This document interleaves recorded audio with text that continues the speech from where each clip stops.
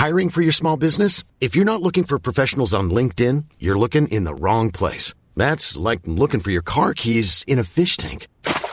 LinkedIn helps you hire professionals you can't find anywhere else, even those who aren't actively searching for a new job but might be open to the perfect role. In a given month, over 70% of LinkedIn users don't even visit other leading job sites. So start looking in the right place. With LinkedIn, you can hire professionals like a professional. Post your free job on linkedin.com/people today. Millions of people have lost weight with personalized plans from Noom. Like Evan, who can't stand salads and still lost 50 pounds. Salads generally for most people are the easy button, right? For me, that wasn't an option. I never really was a salad guy. That's just not who I am. But Noom worked for me. Get your personalized plan today at Noom.com. Real Noom user compensated to provide their story. In 4 weeks, the typical Noom user can expect to lose 1 to 2 pounds per week. Individual results may vary.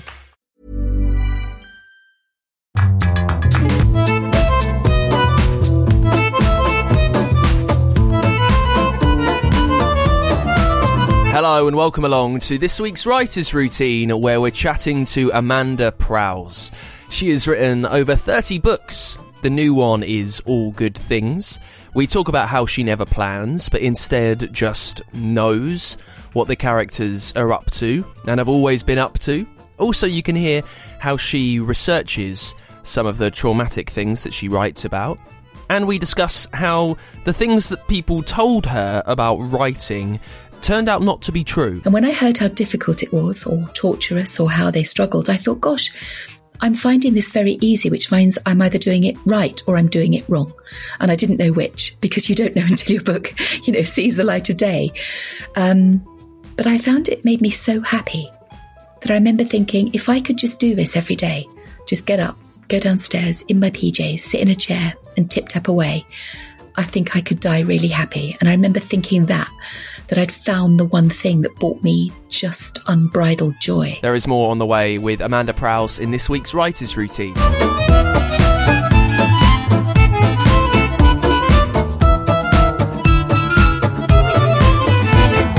Yes, welcome along to the show. This is Writer's Routine, where we take a look through an author's working day and life.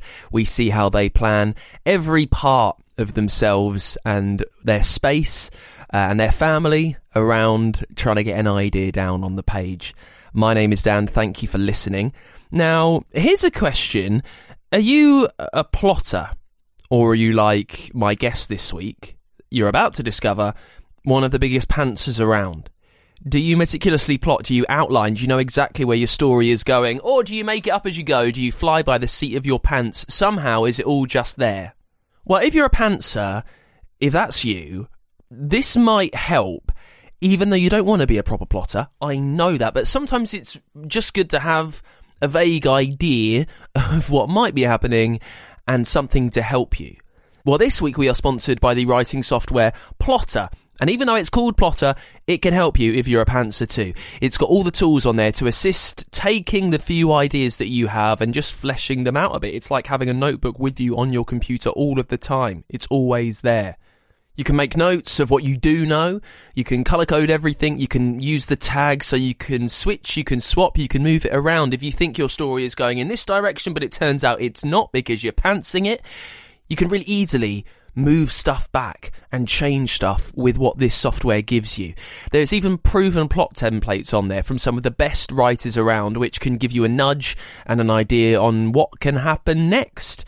If you find yourself stuck, it's just got some ideas to say, maybe this is where you want to go. In the simplest way, Plotter helps you figure things out. It does the back end of your writing, so all you need to do is concentrate on what you love, which is getting words down on the page. Now, the best way for you to see what it does is to get to go.plotter.com/routine and take a look around. And while you're there, brilliant news, you can get 10% off the software with this show. Make the most of it, because they won't be available for you in a few weeks. So do take advantage of that while you can. 10% off Plotter over at go.plotter.com/routine. Let's get into this week's show then with Amanda Prowse. Amanda has written more than 30 books, fiction and novellas and short stories and non-fiction and memoir. Her novel A Mother's Story won Sainsbury's eBook of the Year a little while ago. And it's amazing. She wrote a memoir with her son. about his experiences in depression. There's so many different stories that Amanda has told, and we talk through that. Amanda is incredibly open about trying to move through traumatic events with storytelling and creativity, and how much that can help. Her new novel is All Good Things. It's about the lifelong neighbours, the Kelloways and the Harrops, who couldn't be further apart. And when they celebrate a big anniversary, huge secrets are revealed and everything changes. Did the serious voice there. We talk about why, very simply, Amanda finds writing easy. Sometimes that's quite tough to hear, right? But it happens for some of us. Thing is, it's the other part of Amanda's life that she finds tricky. Also, we talk through why she never plans, but instead has almost created the Amanda Prowse character universe in her head. She plucks people out and says, right, I'm writing about you this week. Also hear how much she's learned about other characters, the ones that return over the last 30 books. And because she doesn't plot, you can hear at what point she realises that things need to happen. There's a lot going on and a lot to pick through and take away in this week's chat with Amanda Prowse, and we kick things off as we always do, running through what she sees around her in the place where she sits down to write. In the place I sit down to write, I am in a library. I've got a big comfy chair with a wide window, always a cup of coffee to hand, obviously, usually a couple of dogs on my lap, or one on the shoulder, as she's liking recently. A couple of chickens might wander in, continual interruptions from boys, my sons looking for pants, toast and pizzas, not necessarily in that order. I've got piles of books everywhere, a large TBR, lamplight, always a smelly candle, obviously, just to get those little creative juices flowing. And I'm usually in my pyjamas. I'm a slattern. What can I say? I tell you what spoke to me there, what instantly jumped out of that was you called it a library. Now, very few authors will say that it's their library. So I'm thinking it's grand. I'm thinking it's stately. How right am I? You are wrong. Sorry. I'm sorry, Dan. You're thinking smoking jacket and peeled grapes, aren't you? Yeah, just a bit. Yeah, you're thinking chaise longue, Barbara Cartland style. No. What it is I have always had, libraries are my happy place. They are my haven. They're where I meet people like me. It's where I find my tribe, and it's where I feel most at home.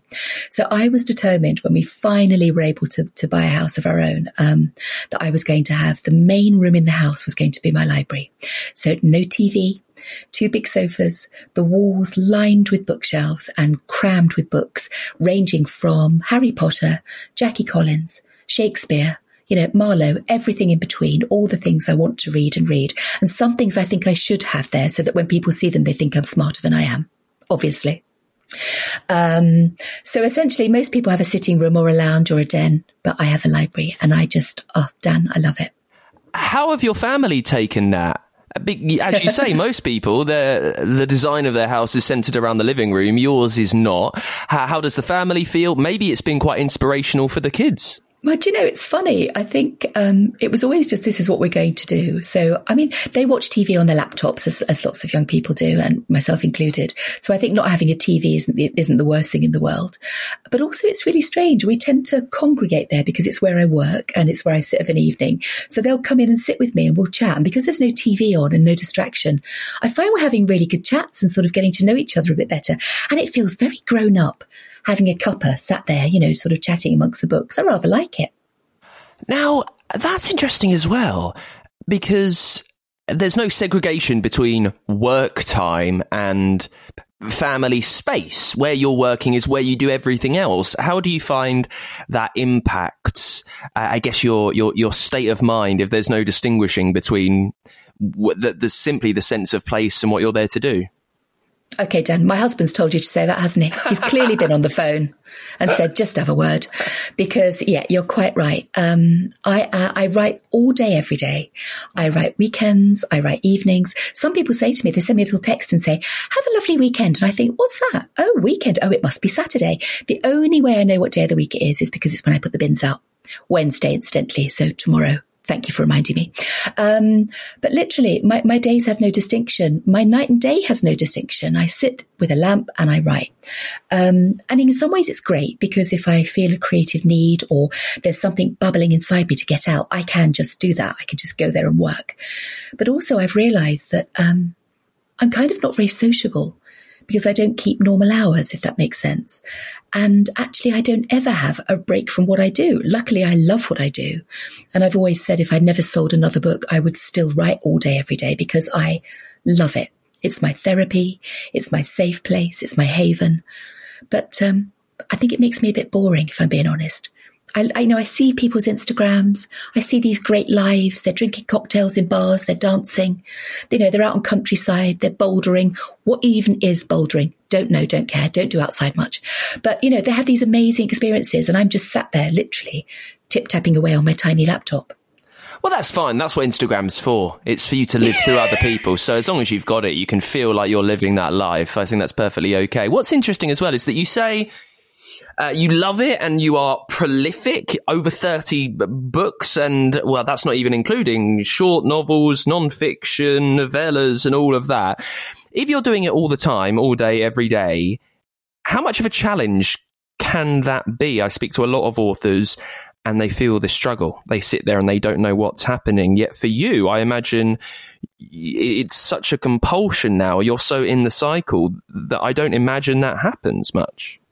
No, I find it very easy. I don't think about it. I just literally start working. I've never had to struggle to think of an idea. My books come into my head very, very quickly in about 30 seconds, fully formed, beginning, middle, end, twists, turns, everything. Like someone has downloaded a story into my head. I see it like a film, and I literally open up the laptop. I'm demonstrating it now, which is really good for a podcast where people can't see me, but I'm moving my fingers. Think of Dawn French, tip-tapping, I'm doing that. And I just write what I see above my head, and that's how I work. I find it, very easy. And I know that might be a bit galling for people who do struggle, but I find every other aspect of life hard. It's the one thing I do find easy. I find, making sure we've got enough bread and milk and, have I remembered to wash my hair, and has everyone been fed, and worry about, all the other issues going on in the world. I find that stuff difficult, but writing I find incredibly easy, and I have more books in my head than I could write in my lifetime. So I think I'm lucky. I know that you came to being a published author and a successful published author fairly late, although that's probably kind of more weighted than it is, because what is time nowadays, especially in the publishing game? Has that always been the case? Have you always had this compulsion to write, or when you were kind of in the middle of your life, I think is what they say, and you started to be published and started to be quite successful, is that when it hit, when you realized that you could make money doing this? I'd never written before. I'd never tried to write, but I'd always been a compulsive reader. I mean, books from when I was very young have been my haven, my friends, my educators, my everything. I love nothing more than a library and library folk. I've never not gone into a library and had a great conversation or managed to find something that makes my heart race with anticipation. And that's been the case since I was 7, my first visit to a library, which I remember very, very clearly. Even now, it just shaped me and it changed me. And I didn't think I could write because I didn't think I had anything to write about. And I thought writing books was for people who had a spare bedroom, or people who had stair carpet, or people who'd been to a great school or went to Mallorca on their holidays. And I did none of those things. I was just a very ordinary girl. I grew up in a house without any books. We had a Littlewoods catalogue and a car manual for my dad so he could fix his Corsair on the drive. We didn't have any books, and the idea of writing a book, that was so lofty, that was so out of my lane, that it wasn't going to be possible for a girl like me, a woman like me. So I just carried on plodding on. I've done every job you could think of, Dan, and I was rubbish at all of them.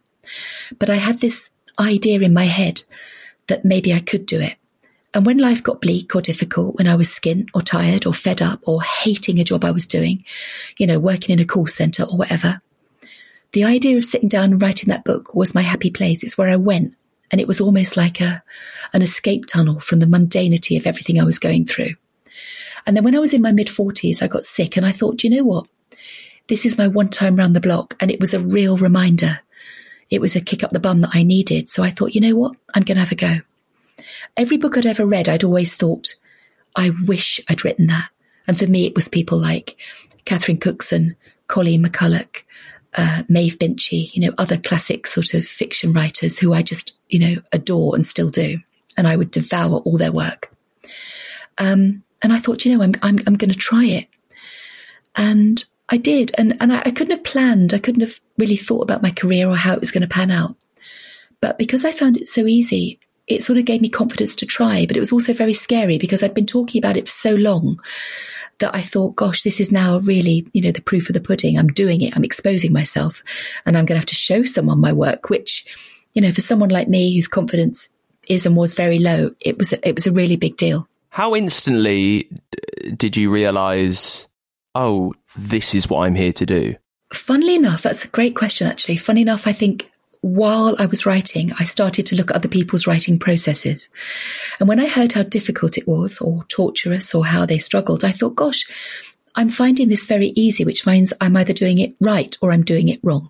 And I didn't know which, because you don't know until your book, sees the light of day. But I found it made me so happy that I remember thinking, if I could just do this every day, just get up, go downstairs in my PJs, sit in a chair and tip-tap away, I think I could die really happy. And I remember thinking that I'd found the one thing that brought me just unbridled joy, without pressure, without judgment. It was just me and the keyboard. And I still feel like that. I still feel just absolutely at peace when I'm doing it. Let me plonk you back in your library then. You've described the books that are all around you, the dogs, the kids. Is there anything around you that's more practical for the story that you are writing? I mean, plot points, post-it notes, a spreadsheet. What have you got going on in that department? No, nothing. I never do a spreadsheet. I never make a plan. I never write a plot. I never do anything on a post-it note. Everything is just in my head.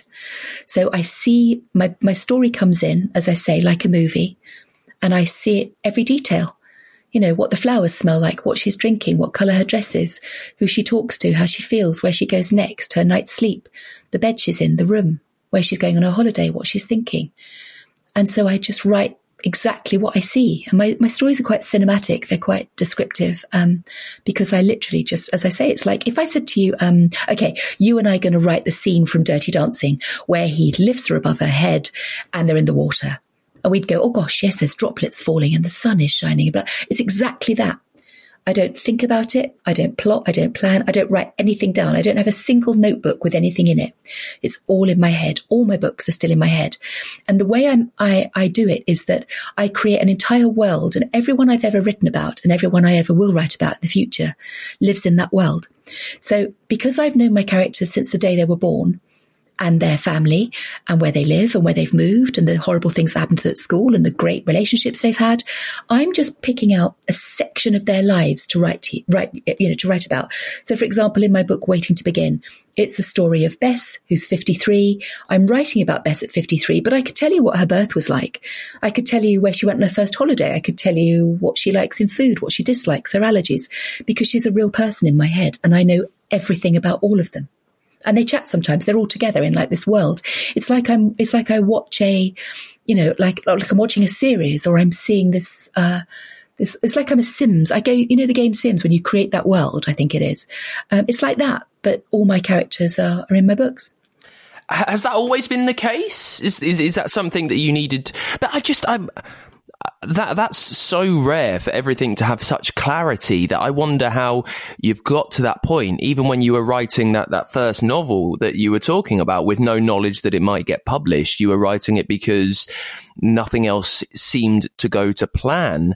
Was there any form of thought as to how to get to know these characters further, and perhaps subconsciously that's just become the way? No, it's literally like if I said to you, do you have siblings, Dan? No, just me. Okay, so do you have a best friend? Yeah. Okay, so I might say to you, write a story of your best friend. Tell me one day in his or her life on holiday. And you would have to write that one day. And you write that one day with the full knowledge of how they grew up, where they lived, their relationship with their parents, the house they live in, whether they like doing laundry, their habits, their quirks, their voice, their accent. You'd have all that knowledge in the back of your mind whilst you're writing that one day about someone you know very well. And that's what it's like for me. I mean, I'm definitely autistic. I know that. And I think it's definitely part of it for me. It's an intense understanding of this world and everything and everyone in it. And when I wrote my first book, it felt called Poppy Day, which is a story of a young girl whose husband gets taken hostage in Afghanistan and what she does to bring him home. It felt so bizarre to me that I wasn't explaining more about her gran, who was kind of a peripheral character, that I then had to go and write a prequel explaining all about her gran's life called Clover's Child. And then I thought, gosh, it feels really bad to just leave them there. So I'll write the sequel, which is a book called Will You Remember Me?, about what happens to both of their life later. And then there are touch points in other books, What Have I Done?, where these characters pop up because, you know what, it's quite a small world in my head. And so there are touch points. So someone in one book may go on a holiday, say, to Weston-super-Mare.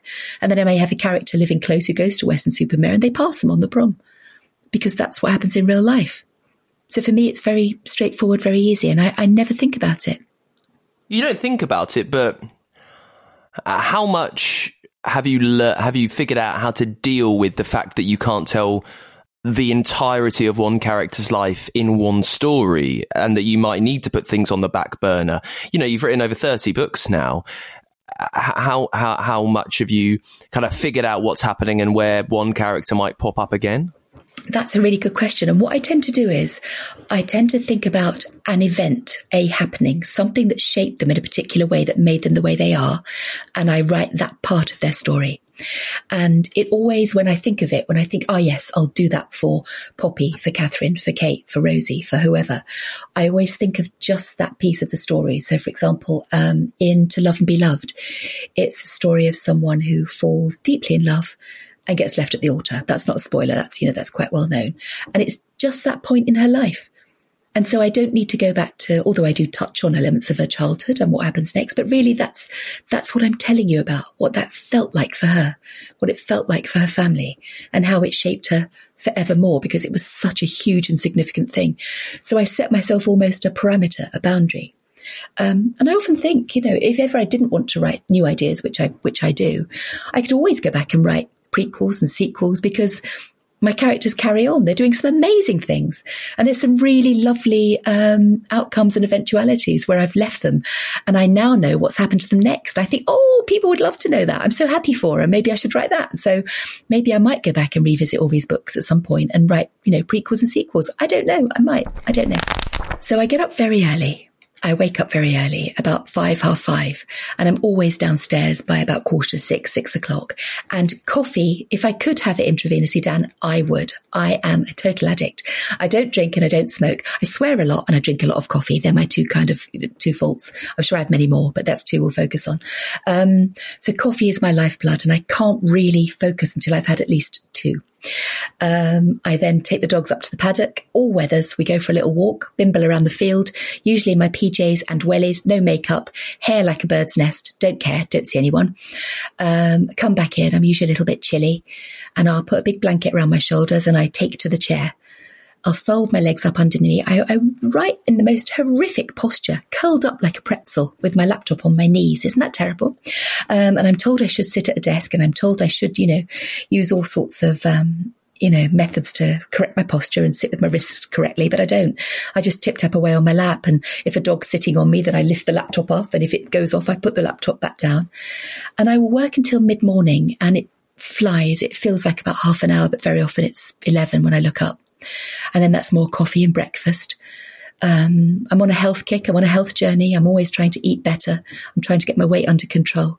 And I'm pleased to say I'm eating healthy. I find, you know, the more sort of nutritionally aware I am, the better I eat, the more focused I can stay, which is, you know, obviously no surprise, but it is to me as I've eaten unhealthily for quite a long period of my life. I go back, I write again. My day is always interrupted by knocks on the front door, you know, parcels being dropped off, people dropping in, someone with a question, telephone ringing, speaking to my family, my parents, my friends. And then I will literally just break off what I'm doing, take the call and go straight back to it. And I'm able to pick up exactly where I left off and just get back into the mindset immediately, which is, I think I'm quite lucky. I don't really stop then. I maybe have a walk and a stretch, maybe mid-late afternoon. And if I feel like it, I might have a nap then too. I sometimes have a 20-minute nap, just in the chair, where I will close my eyes and I will go into the deepest sleep you can imagine. It's like I wake up and I feel like I've slept for 8 hours. It's my superpower. And it kind of recharges me. And then I will break for dinner, which I will cook, someone else will cook, we'll just grab something and we all sit in the kitchen and eat.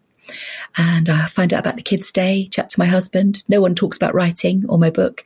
We'll talk about, has the dog had her anti-scratch medication? Has someone cleaned the bathroom? Who's going to mow the grass? All the mundane stuff of life. And I go straight back to my writing, and I'll write until about 8, half 8. And then I'm in bed by 9 o'clock. Dan, I'm so boring. I've just realised I am the most boring person on the planet. No. As I predicted, though, it is fairly relentless. You sit there and you love doing it. You're cracking it out. Are there any constraints in what you're doing? Is there an aim? Is there a word limit? How have you any idea what would make a good day of writing? I never ever think about it, but my books are always around 120,000 words. My chapters always tend to be the same length, which is kind of strange. And I probably do anything from, I don't know. I suppose I do anything between 5,000 words a day. Sometimes I do 10.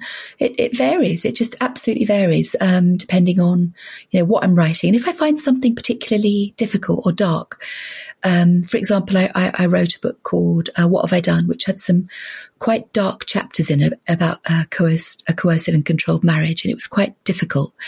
I found I had to go slow. I had to pace myself because I found it quite tricky to write some of those scenes. Again, with a book called The Idea of You, which is about a woman who has infertility struggles, and it's her battle to understand and become a mother. And it related so closely to my own experience that I found myself pausing quite a lot and thinking, oh, that's hit a nerve a bit. So I might have a little cry, might have a little think, grab a tissue and blow my nose and crack back on. But other than that, I don't really... I don't plan. I don't think about it. I know I have a deadline of when the book's due, but other than that, I don't. No, I don't set a boundary or think about it. Is that deadline ever tricky for you? No. No. You're always well prepared. Always deliver a book a week, 2 weeks before the deadline, and I turn it around very quickly. Simply because I am always, and this sounds terrible, I'm sharing it with you and everyone listening. I always want to get on to the next book. I love the book I'm writing. And then I love the book I'm writing. And then I love the book I'm writing. And that's how it's always been. I don't look at my reviews too much. I just don't. I don't worry about chart place. I don't think about any of that. I just want to get on with the next book. And, when you're doing like a craft project, whether it's, laying the decking or knitting a jumper, and real life gets in the way of that project and it feels like all you want to do is get back to that. Like if you're reading a book on holiday and then there's someone going, can you put sun cream down? You're like, oh gosh, really? All I want to do is read this book. That's how I feel about my job, about my writing, about my life. I don't want to do anything other than that. And anything else is just a real inconvenience. So the sooner I can get on to the next one and then the next one, that's really my lifeblood. That's made my heart race just thinking about it. In your years, over 30 books writing, it doesn't seem like it's ever a stretch before, and or that you even analyse the process too much. Have you figured out how you work best, like what you do need around you, what you do need to do to start writing? I think because I grew up in a very chaotic, busy flat with lots of brothers, lots of people, lots of chaos, lots of noise. Books were the way that I escaped, Dan. So I would take a book, curl up on the corner of a sofa and read and lose myself in that story. And it didn't matter if my brothers were, armpit farting on the rug whilst watching Why Don't You? And my mum is shouting from the kitchen that dinner's nearly ready. And my dad's, taking an engine apart in the hallway. It didn't matter. I was lost to that book. And it actually was really good training for me because now when I write, it's exactly the same. I get lost to the process. So I write on a bus, on a train, on a plane, in a waiting room, in a hospital, on a sofa, in someone else's house. It doesn't matter. I open the laptop and the moment my fingers touch the keyboard and I'm reading that text and seeing that film in my head, I'm just in it and it doesn't matter where I am. So all I actually need is my laptop and yeah, that's it. I can go. Hey, folks, I'm Mark Maron from the WTF Podcast, and this episode is brought to you by Kleenex Ultra Soft Tissues, your ally to help tackle your allergy symptoms this season. I love the change of seasons, but nobody loves pollen and all those other things floating in the air that make you sneeze during this nice weather. Kleenex Ultra Soft Tissues are hypoallergenic and allergist approved, so fight back against watery eyes and runny noses without worrying about irritating your skin. For this allergy season, grab Kleenex and face allergies head on. There's never been a faster or easier way to start your weight loss journey than with PlushCare. PlushCare accepts most insurance plans and gives you online access to board-certified physicians who can prescribe FDA-approved weight loss medications like Wegovy and Zepbound for those who qualify. Take charge of your health and speak with a board-certified physician about a weight loss plan that's right for you. Get started today at plushcare.com/weight loss. That's plushcare.com/weight loss. plushcare.com/weight loss. Millions of people have lost weight with personalized plans from Noom. Like Evan, who can't stand salads and still lost 50 pounds. Salads generally for most people are the easy button, right? For me, that wasn't an option. I never really was a salad guy. That's just not who I am. But Noom worked for me. Get your personalized plan today at Noom.com. Real Noom user compensated to provide their story. In 4 weeks, the typical Noom user can expect to lose 1 to 2 pounds per week. Individual results may vary. Back with Amanda in just a sec. If you're enjoying the show, you can always support us at patreon.com/writers routine if you're feeling very festive. Maybe that's something you want to do. Over on Patreon, I just stuck up there a week or so ago, the first of a book review series that I'll be doing, where you can put a face to my voice if you want to do that. You can have a peek around my flat as well, and even take a look at my cat, Tiggy, who does not like being woken up for the video, so you can blame me for that. Just taking a skim through some of the books I've read recently. Also, you get access to our writing community there. There is merch. There is even a way for your book to sponsor the show, and it just helps us carry on. If you enjoy what we do, if you've learned some tips in almost 300 episodes, it helps me keep bringing you these authors as often as I can. So to help this out, please do think about getting involved, pledging for as long as you like, for as much as you like. Can be tiny, it doesn't matter. Everything goes such a long way. I really appreciate it. You can even pop on there for a month, see what it's all about, then duck out again. That's fine with me. Get to patreon.com/writers routine. Let's get back to it then with Amanda Prowse, chatting about her new novel, All Good Things. Now, in this half, we talk about the research that she does to make the characters that live in her head, that she seemingly knows everything about, be able to exist in authentic situations. Also, we run through when she realises what needs to happen in a story that she never plots, and we get back to it, talking about what success looks like after 30 books. Something that she'd always dreamed of.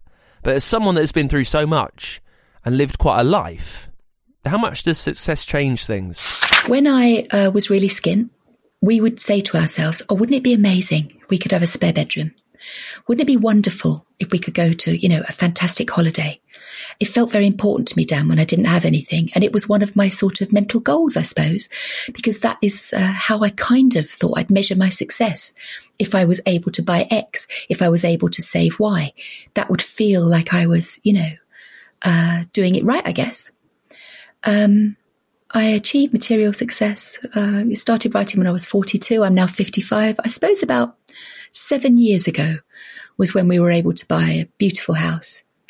All the trappings, spare bedrooms, library, swimming pool, you name it. It's got the lot. Fabulous. And around the same time, my son's mental health started to unravel. And I can honestly tell you that I would give away every spare bedroom, every drop of water in that pool, every square inch of that library. I'd give it all back in a heartbeat, in a blink, if it meant it brought Josh some peace. Because you're only ever as happy as your happiest kid. And when my son isn't happy, when he's struggling, it doesn't matter how many pounds you've got in the bank. None of it is relevant. Because all I want for me and for my family is peace of mind and good mental health. And it's taught me a lesson. It's taught me, stuff doesn't make you happy. Stuff doesn't alleviate all your problems. Your problems are just different. Am I thankful that I now no longer have to hide from the person I haven't got rent for? Yeah, of course I am. Is it nice being able to write a cheque and pay a bill? Absolutely. Have all my worries gone? No. Is my life perfect? No. It's just a different set of worries. And it comes with its own set of pressures, weirdly. It's now obviously this is not the book we're here to talk about, but I know that you have written a memoir kind of covering that and touching on different aspects. What was that change like to go from relentlessly writing novels and you've got these full characters in your brain to suddenly mining quite a troubling time in your family's life? I didn't really intend to write that non-fiction book. It's called The Boy Between, and it's a book that I wrote with my son Joshi, who suffers with depression, and Joshi tried to take his life. I didn't intend to write it, Dan, and I'd never thought I would write non-fiction. We kind of started by accident. I found that writing is the thing I know and it's the thing I can do. So I wrote to Josh asking him how I could help, what was going on, why wouldn't he talk to me, how do I make things better, going into traditional fix-it mode as parents often do, as loved ones often do. And he replied with a very honest email explaining just what he was going through. And it became our language of understanding. Writing was the way that we communicated most openly, enabling us to find a path through his illness, to put in place measures that would keep him safe and help me know what to do next. We didn't intend to write it, but we decided if we were going to write it, if we were going to publish, he's written one chapter and I've written another, and that's the way it goes. If we were going to publish it, we needed to do it warts and all, rip the Band-Aid off and be as honest as we could. Otherwise, there was no point. It wasn't going to do either of us justice, and it wasn't going to actually help anyone reading it. So it's a difficult read, but a very hopeful read with instruction on how we got through it, still feeling our way. There hasn't been a cork-popping moment where we sail off into the sunset and Josh is, cantering round a paddock with joy. It doesn't work like that. It's an ongoing struggle. But the message in the book, detailing everything we've been through and how we got there, is that Josh leads a really, really good life with depression. And I think that is the most valuable thing you can tell anyone and explain to anyone who is suffering or loves someone who is suffering, that there is a good life to be led. And it's possible. Now, just changing tack slightly, because of what you've written about, and you were detailing books that featured, that were about coercive control and about other quite traumatic issues. I'm just wondering about the research that goes into your novels, because you've got all of this in your head. But I would imagine that you simply can't know everything about all of these things that you're writing about. How do you go about researching and looking up things that you might not be sure about, the lives of these people that you can't possibly understand fully? Well, first of all, I only write about things that I have experienced. So no book has been written where it's not a topic that has touched my life. And I'm not unique. It's touched all of our lives. We've all been in relationships that you think, gosh, this is not healthy, not right. We've all had moments of self-loathing. We've all overindulged in either food or alcohol or wherever it might be. We've all had addiction in our family. We've all had cancer touch our lives. So I write about what I know, but also what we all know. None of us are unique. We all have these same experiences. But just to sense check and make sure that I'm getting the detail right, I usually speak to about 12 people, some mostly women, but also men as well, who share with me particular details. And I say, look, this is the book I've written. And before it goes off to edit, I send them copies. And they may say, for example, Another Love is a book I wrote about a woman whose life unravels with alcohol addiction. I haven't drunk since I was 28 because I know it's an abyss I stared into, and it scared me massively. And I spoke to a lot of people who were alcoholics, functioning alcoholics, reformed alcoholics, people living with this dreadful disease. And a couple of them said to me, oh, this recovery, this wouldn't happen like that.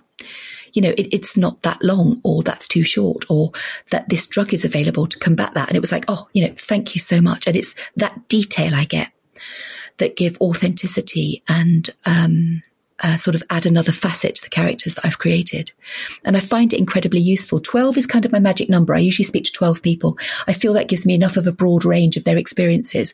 And what I want from those people I talk to, and that people are so generous with their stories, Dan. They speak so freely about their experiences. And what I want to know from them is the emotion. How did it feel because I can't know how it feels. You know, how did your family feel? How did they react? What did their face look like? You know, what were your hands doing when they were telling you that? Did you cry? You know, when did you forget it? Did you sleep that night? All that kind of detail that I put into the book based on their stories. And it just adds another element of truth to what I'm writing about. So I write about a year and a half ahead. So all good things I would have thought about, probably 18 months ago, 2 years ago. And I was in a period of deep grief, just coming out of a period of deep grief. My brother died very suddenly, and it totally has, changed so much for me. And I remember thinking about how lucky other people were who weren't going through what I was going through. And of course, everyone does. I think I was just feeling a bit sorry for myself. But I remember thinking, look at that person so happy. How dare they laugh? They're laughing while I'm feeling broken inside. Look, they're talking, they're laughing, they're chatting, they're sharing jokes, they're dancing, they're singing. How can that be when the whole world, the sky has fallen in? And it made me realise that you never actually know what's going on behind closed doors, which actually is a theme behind lots of my books. But also that sometimes the desire we have to be like other people, I'm sure people will look at my life. It's what we touched on earlier and say, my gosh, she's so lucky. And yet they don't know how I feel. They don't know about my ridiculous shyness, which if you met me, you would think I was the most confident person on the planet, beaming, smiling, positive. And yet inside I feel extremely shy and nervous most of the time. I mask it very well. You never quite know. And I just had this idea of this family living next door to another family. That family on the street, the perfect one who have the shiny cars, the great holidays, the good teeth, the great hair. And you think, wow, wouldn't it be great to be part of that family? So I've told these two families' stories. They live next door to each other. And each chapter is told by a different character in the family. And it slowly peels a layer of the onion until we get to see the true heart of both those families. And I think it's fair to say that on both sides, nothing is quite what they seem. In fact, one of the sort of teaser trailers I've seen, it says, the story is revealed one truth at a time. And I kind of like that because it's usually one lie at a time, isn't it? But it's one truth at a time. And it's how, I think it's quite common, Dan, for us all to compare because we think the grass is greener, but you just never know. So this is all in your head as you start writing. There is no plan that exists in any form outside of the one in your head.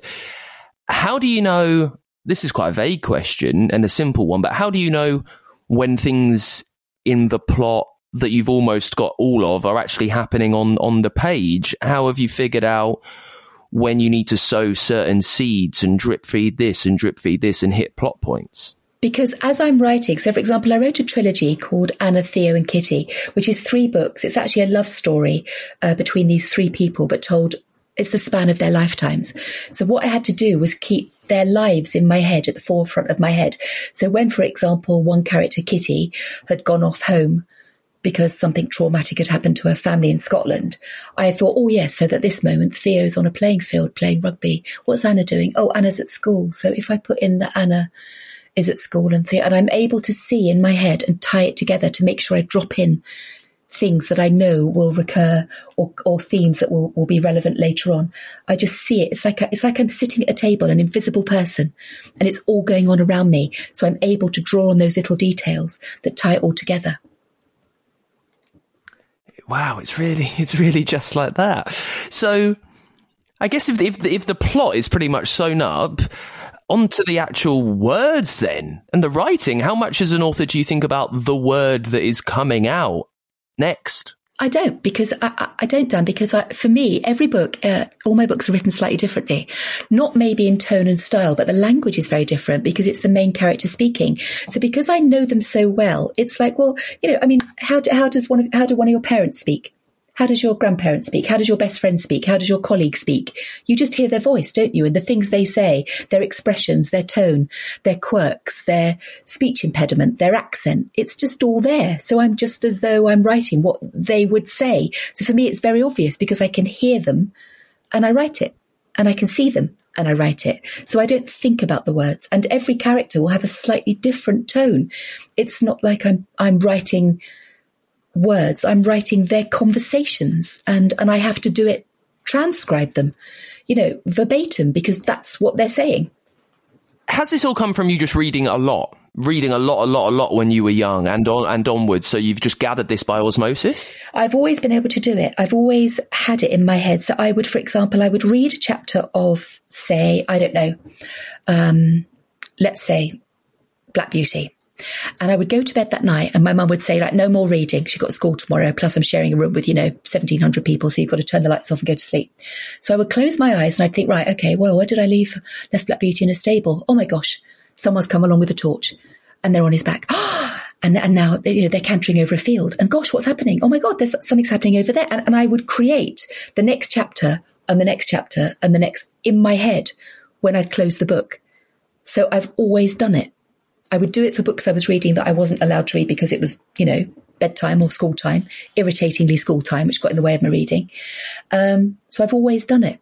And this is no different, really. How tidy is your first draft then? Pretty spot on. I write about 110,000 words first draft. The first time I read anything back is that when I finish the book, and then I will print a copy and have a look through and go through it and go, oh gosh, I've misspelt Sophia, or I'm really terrible with numbers, really, really bad. So very often it'll be that she was born in 1970 and then suddenly she's 84 and it's like, no, Mandy, it doesn't work like that. So I have to sense check all my numbers because I'm hopeless with anything numeric. I mean, literally even page numbers I struggle with. Chapters go from 1 to 14 because I've forgotten to put the others in, all that kind of thing. So anything with a number in is absolutely hopeless. But pretty much that's it. I print it off, I look through, I send it off to 2 different editors, one in the States and one in London. They then read the first draft through, they collate their notes, they send it back. They'll say, oh, we feel that this needs to be a bit pacier, or this character has too much speech, or you've focused on this, which isn't essential to the plot. It's a little cul-de-sac. And I say, but I like it. And they say, yes, but it doesn't give momentum. So can you cut that? And I'll go, yeah, that's fine. And then I do that, produce a second version, and that's pretty much it. Is that rankling for you? Someone that is quite sure in how you write and what you write, and you know these characters better than anyone else. How do you feel when you're told to chop and change? The first book I wrote, it was probably put your head under a duvet and cry for an hour. Because, oh my gosh, what do they mean? What do they mean that's a slow patch? What do they mean that this character doesn't quite... I found it very difficult to take criticism as I saw it. And then I realised after about book maybe 4 or 5 that everybody I'm working with is on my side. Everybody. We are all part of a team. All I do is write. The editors are brilliant editors. Everyone has a part that they play to make it the best it possibly can be. And if I'm not going to listen to their wisdom and their feedback, then what's the point? I'm just in an echo chamber of my own ego. That's pointless. So now I very much take on board, and I would say that I act on 98% of what the editors suggest every time, always. And we've got much blunter at speaking to each other. So that at first they might say, oh, Amanda, would you consider, now it's like, get rid of this, it's like, oh, okay, because it saves time actually. And I'm good at it now. I'm very good at taking that because I understand the process more. But when I first started, it was a bit like getting your homework marked and getting a B instead of an A. You're thinking, God, I'm sure it was an A and I've got a B. This is terrible. But not anymore. I really welcome that their commentary, and I welcome their input. And it makes my books much, much better. It definitely does. I look at the books, pre their suggestions, and they've got this unique helicopter view. It's the first time it's been read, and they see things that I didn't see. It's brilliant. Wonderful. I love it. There's just one last question about your characters. So often I'll speak to authors who think they've got the plot absolutely nailed, only to find their characters do not want to do what they had planned. How often do you find that happens to you? Never. That doesn't happen because I already know exactly what they're going to say, how they're going to sit, what they're going to do, where they're going to move, how they're going to respond, whether they sleep, whether they say yes or no. I know it in advance. So that never happens to me.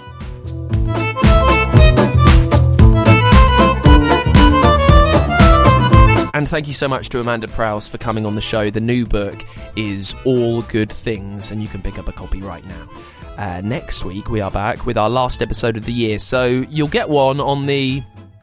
What are we talking? The 22nd of December, if I've done my maths right. You'll get one then, and then I'll have a week off, if that's all right, in the little Christmas gappy bit, and then I'll be back in the new year. Make sure you follow us and subscribe wherever you get your shows, then it'll automatically pop up in your feed for 2024. How shocking is that?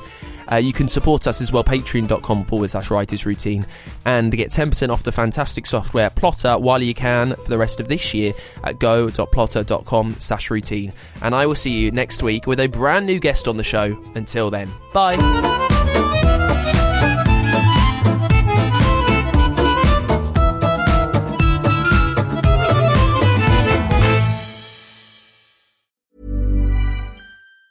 Hi, I'm Daniel, founder of Pretty Litter. Did you know cats tend to hide symptoms of sickness and pain? I learned this the hard way after losing my cat, Gingy. So I created Pretty Litter, a health monitoring litter that helps detect early signs of illness by changing colors, saving you money and potentially your cat's life. Pretty Litter is veterinarian developed, and it's the easiest way to keep tabs on your fur baby's health right at home. Go to prettylitter.com and use code ACAST for 20% off your first order and a free cat toy. Terms and conditions apply. See site for details. Planning for your next trip? Elevate your travel style with Quince. Quince has all the jet-setting essentials you'll want for your next getaway, like European linen, premium luggage options, buttery soft Italian leather bags, and so much more. And is all priced at 50 to 80% less than similar brands. Plus, Quince only works with factories that use safe and ethical manufacturing practices. Pack your bags with high-quality essentials you'll be wearing for vacations to come with Quince. Go to quince.com/pack for free shipping and 365-day returns.